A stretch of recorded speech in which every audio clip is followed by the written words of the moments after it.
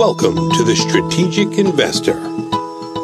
Join us as we interview some of the world's most productive asset managers and uncover sophisticated and unique investment strategies in the markets.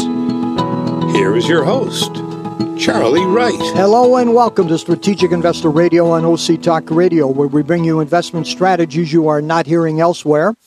Thank you very much for joining us. I'm Charlie Wright, and we'd like to welcome here in the studio Christina Alfandari, Managing Director at Gabelli Asset Management.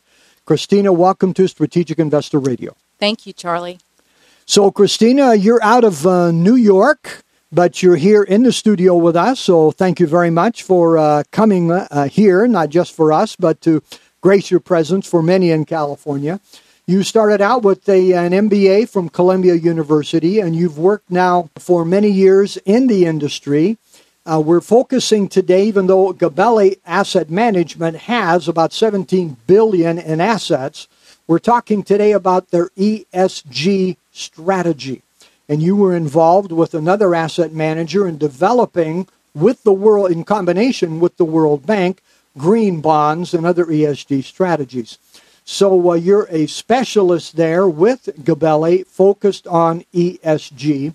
So give us a brief background of yours, and let's start talking about ESG investing, environmental, social, and governance. Well, I'll first add that the 17 billion number is the mutual fund business of Gabelli. We actually manage 40 billion. The firm has been around for 40 years. But what's very interesting, and many people don't know, is that the firm has actually been in the socially responsible investing area for 30 years. And we managed just around $1 billion in those kinds of strategies. And we've done that for institutions, foundations, and high net worth individuals. Okay, thanks. So SRI, for those who may not know, socially responsible investing, was kind of the name of what we call today ESG, environmental, social, and governance. So it's kind of morphed or changed into the new name here. So tell us about ESG investing. We have not had on our show many interviews on that particular subject, and how it has evolved over the past several years because it has really started to change. Yes, I'd love to.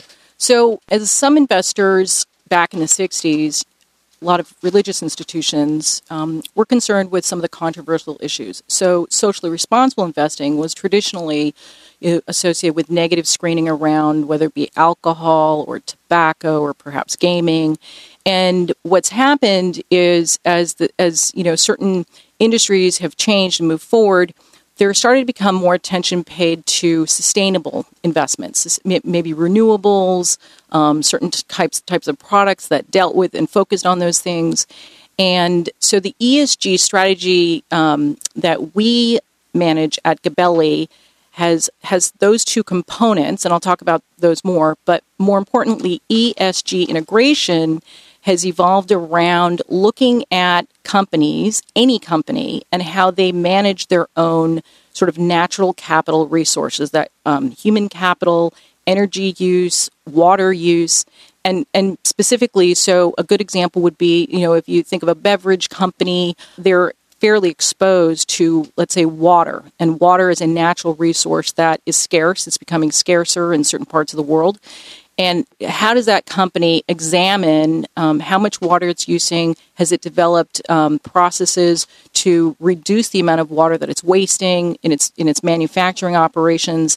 And in doing that, it essentially becomes a more sustainable company because it is able to persist and keep developing let's say its beverages. A good example of that, more specifically, some people know that Coca-Cola in India had to shut down a factory, I think in 2015, precisely because it essentially ran out of water in the local environment and had to, shut down those operations. And those are, real economic issues. I think for many years in the earlier years, Christina, that the ESG, or at the time SRI industry, was often criticized for being window dressing, for being a marketing ploy. But I think more recently there have been academic studies that have been very strong and come out and highly criticized the way that SRI had been done in the past and the opportunities for SRI in the future. And supposedly companies now have, and businesses have come out and responded to that. So tell us how the environment and that industry has changed. So the environment has really changed from, again, negative screening to be much more forward-looking. And, with companies paying more attention to these issues and voluntarily disclosing on many of them, there's an ability now for analysts to examine a lot of, whether it be qualitative or some quantitative data, let's say around climate metrics or water usage and things like that, and get a handle on, what are they doing to manage these issues. And what's really changed, I would say, over the last couple of years, which is very noteworthy, is there have been a number of research providers just specifically around ESG information and data that have developed. Two examples are, there's a company out of Europe called Sustainalytics that all of their research analysts focus on looking at these issues for 5,000 companies. MSCI has what they call MSCI ESG, where they have 250 research analysts around the world that specifically look at ESG issues for companies, in various indices. And so what that has enabled asset management to do is to then access certain information that, in some cases, the companies are sort of highlighting some of this information, and in other cases they aren't. But what it creates is sort of an ecosystem of information that has not traditionally been looked at by asset managers or perhaps research analysts, but is increasingly is examining those issues. And then what'll also happen is you'll have specific instances, whether it be like a VW or a BP, that'll show that the instance will show that there were actually signs within the company's business operations that ESG analysis actually picked up on. In case of BP, for example, they had a multiple of sort of safety violations relative to their peers if someone really dug into that sort of information. And then the question is, as an investment person, well, what, does that signal something? What does that signal? It could point to a possible risk that they may not be looking at or incorporating into their evaluation model. And so that's one of the reasons why people are very interested in understanding how the ESG information can be used. And then also there's, obviously the large issue of climate change and the impact of climate change around the world. Large institutional investors are starting to try to understand, what are the ramifications of that climate change potentially to their portfolios? What risks might they be exposed to that they aren't completely aware of? So let's focus on the ESG investing itself. What major misconceptions do you find, that's been your total focus for many years, what major misconceptions do investors and advisors have, in your opinion, of ESG investing? Well, I would say they really run along the two lines. One is there's a whole generation of advisors who still just think of the negative screening part. And ESG integration is really forward-looking. And so that sort of has to, there's a lot of education that needs to go on in terms of advisors understanding that it is not just, is not about negative screening anymore. It's really a forward-looking sort of risk perspective and understanding on looking at these issues. That's one. And then the other misconception is that, there are many who think, okay, well, if my portfolio doesn't have a Tesla or an LED light bulb manufacturer in it, it can't possibly be ESG. But as I said, ESG integration is really looking at any company and understanding based upon its business operations, what are the material, environmental, social governance issues to its business. Water is not a material issue to, let's say, a financial services firm. Not that it's not important, but it's just not as material as it would be to a beverage manufacturer. And then understanding how they're managing those risks. So we need to take a short break here. When we come back, let's talk about the Gabelli ESG strategy. and how you guys apply various metrics in order to invest in particular ways. Again, we're talking with Christina Alfondari, Managing Director of Gabelli Asset Management, and we're talking about their ESG strategy. You're listening to Strategic Investor Radio on OC Talk Radio, and we'll be right back. All right, time for our tip of the week with Charlie Wright. Who have you got with you today, Charlie? Paul, we've got Tim Plain, editor of the newsletter The Dividend Hunter by Investors Alley. Tim, thanks for joining us. Hi, Charlie. Glad to be here. Tim, you published The Dividend Hunter to recommend high dividend paying stocks, BDCs, and REITs. Tell us right now, what tip do you have for us today? Today I'd like to talk about a master limited partnership, an MLP, called NGL Energy Partners, stock symbol NGL. Okay, and why do you like them? I'm looking at this as kind of a turnaround play. It's one whose share price has fallen from almost 26 down to under $14, and it's all because the company had announced dividend increases later in the year, and then a few weeks ago they announced they wouldn't be increasing the dividend until next year, and the market kind of hammered it, but it's still a pretty good company. Okay, and what kinds of criteria tell you that you like them as a company? You know, they're kind of a hodgepodge of different energy infrastructure assets, and they have a tremendous amount of upside cash flow potential as energy production growth in like the Permian and out west grows. So they've got some built-in growth coming, and while you're waiting, you have an 11.5% dividend yield you can earn along the way. Okay, so what was that ticker symbol again? It's NGL. Okay, and for those who would like to know more, where can they go, Tim?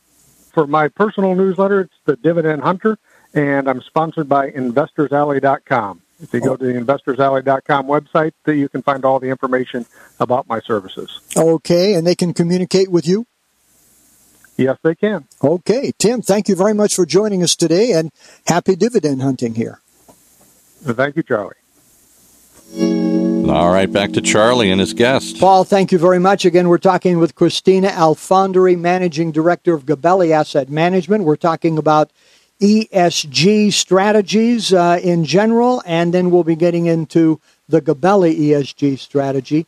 So there is an attitude in the world of investing, Christina, that an investor will have to sacrifice returns if they focus on ESG. That there is a trade-off, that they get to feel good and about pursuing things that they think are socially valuable, but that there will probably a trade-off in lower returns. Does the data confirm that? So what's really interesting is that recently, in the last couple of years, there have been studies showing that ESG integration, particularly when companies are materially managing these issues in their business operations, that those companies are essentially over a long period of time outperform. There's a 2015 Harvard Business School case study that is based on ESG materiality that shows that there's a lot of sort of notoriety around that study. There's also, I believe Deutsche Bank had done a meta-study on 2,000 other academic studies or research studies that have been done around ESG and performance. And basically the suggestive conclusions of that were that over a long period of time, an investor is not, or the strategy is not giving up performance, and the majority of the time it's actually enhancing, reduces risk, and gives rise to some alpha even.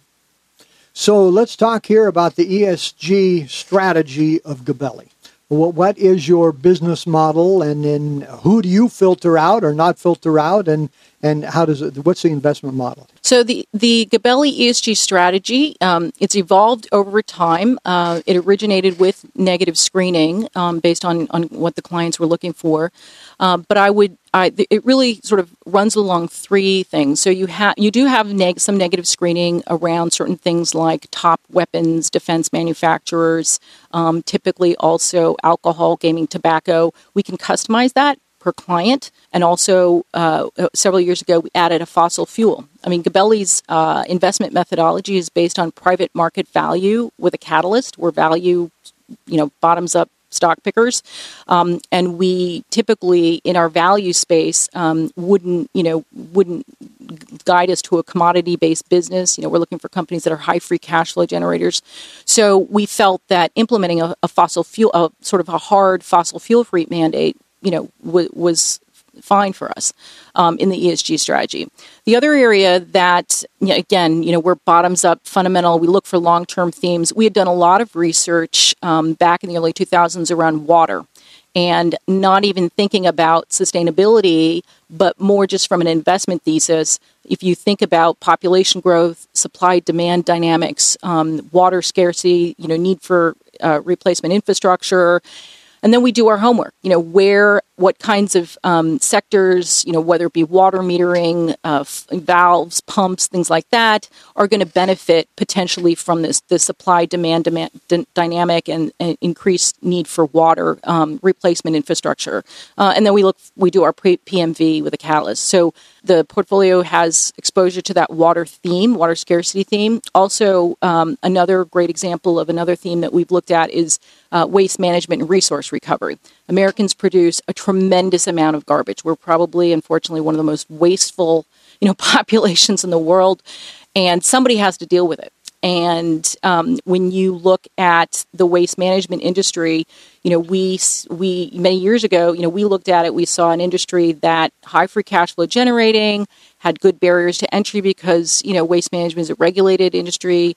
It was more fragmented when we began our investments. There was some consolidation that took place, which was good.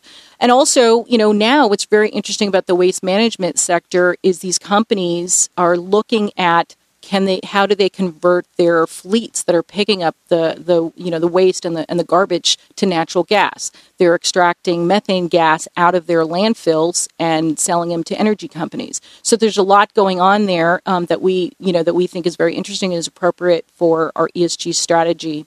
Another area is health and wellness. The U.S. population, has been shifting its sort of purchasing patterns as people become more aware that diet and not just exercise can change someone's sort of, propensity toward obesity.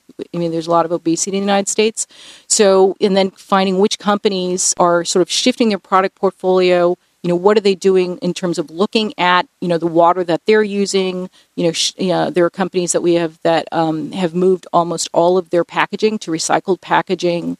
And so, you have that going on in the portfolio. So it's really a combination of some negative screening, some long-term sustainability themes that we sort of are exposed to, really focused in on the investment area, the investment case for those themes, and then ESG within the companies that any of the companies that we have in the portfolio. How are they managing, material, environmental, social governance issues to their business? So even if it's an industrial company, certain things in I can think of one particular industrial company where, health, worker safety is very, very important. And then, how are they managing their own energy usage? And as companies are focusing on these issues more, it becomes more pronounced in the ability for the investment team to look at them as well. Okay, and so they have to have a combination of both fundamental value as an investment and an ESG score of a minimum amount kind of thing. Is that a basic way to describe it?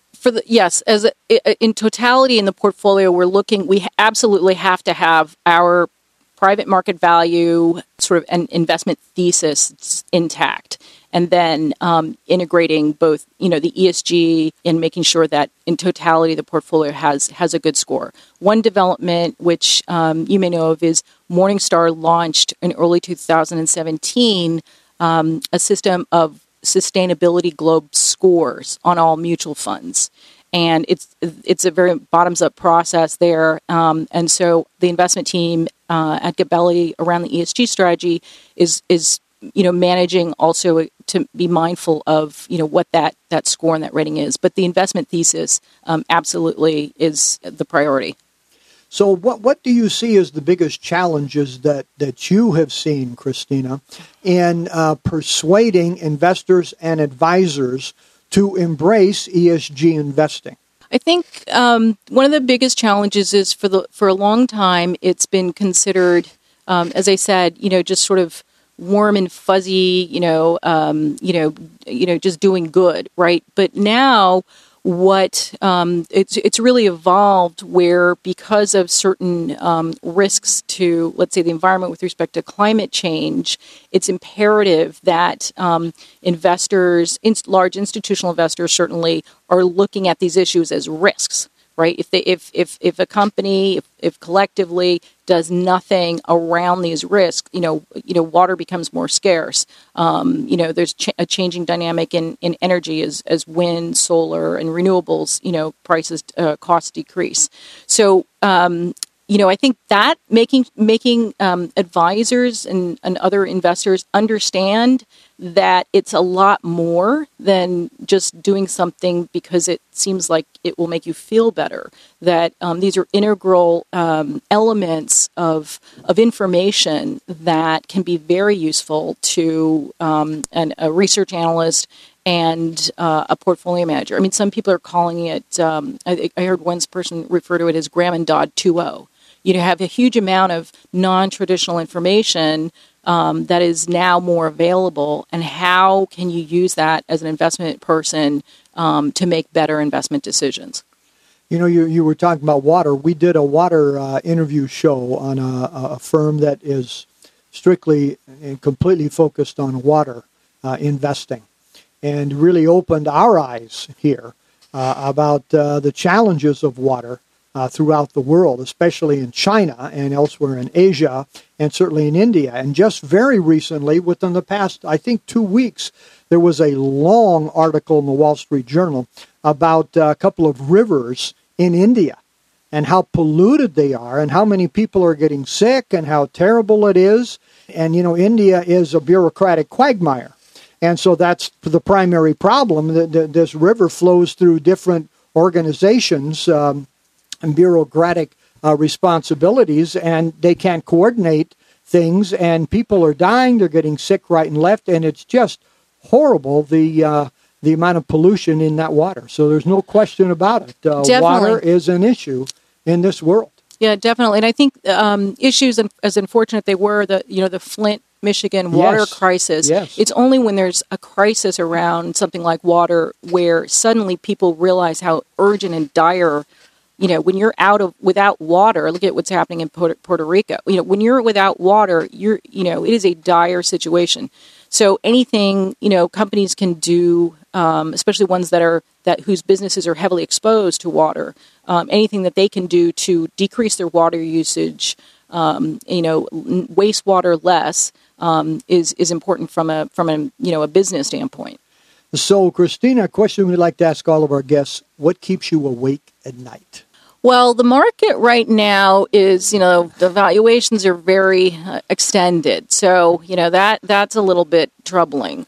Personally, I think the situation where you have, with respect to climate change, you have both Nigeria and Syria having joined the climate pact, and now the U.S. is the only country that is not part of that. I think the U.S. should be a leader in innovation around some solutions related to climate change, and that's a good opportunity for us economically and for jobs. And I think right now, it looks like China is going to be potentially become the leader in that, because you've got the government support to it.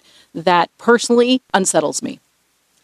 Okay, and the second question we'd like to ask all guests is, what book on investing would you recommend for our listeners? So there's having been, a graduate of Columbia Business School, there's a book written by a Columbia Business School professor, Jeffrey Heel, and it's called Endangered Economies. And it walks through, from an economist standpoint, the whole concept of natural capital, and how, in fact, people have not been properly accounting for sort of the waste of natural capital.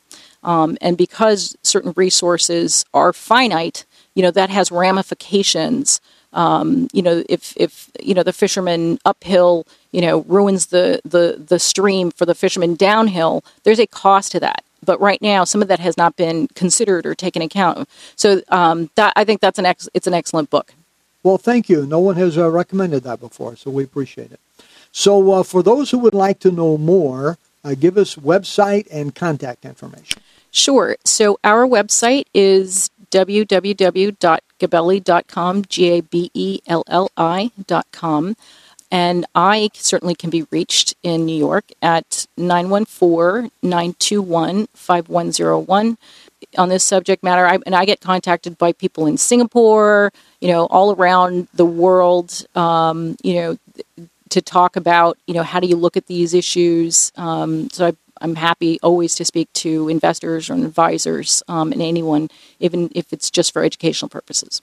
So thank you, Christina. Final words for our listeners. Final words for our listeners. Well, I would, for investors, I think there are very, very large long-term dynamics that are changing around us, changing the world around us, whether they be shifts in energy or water scarcity. And I do think it's important for investors to understand what do they own and why do they own it.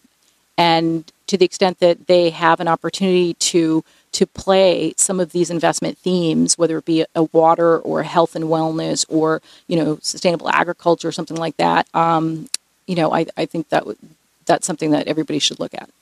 So thank you very much. And it's certainly a worthy cause to take care of Mother Earth and all of our futures here. So, Christina, thank you very much for coming into the studio today and being with us and sharing your time and thoughts with us. Thank you, Charlie. It was a real pleasure to be here. Again, we've been talking with Christina Alfondary, Managing Director at Gabelli Asset Management, regarding their ESG strategy. You've been listening to Strategic Investor Radio on OC Talk Radio. We'd love to have you contact us at info@strategicinvestorradio.com, and you can go to our website to hear podcasts of all of our interviews and shows, strategicinvestorradio.com. I'm Charlie Wright, wishing you an enjoyable week and productive investing. Strategic Investor Radio is a production of OC Talk Radio and is provided for educational purposes only. Content of this program and the views of the guests should not be considered as recommendations by OC Talk Radio or investment advice from the host Charlie Wright or any other entity attached to this production. Investors should always consult qualified financial, investment, tax, or legal professionals prior to investing.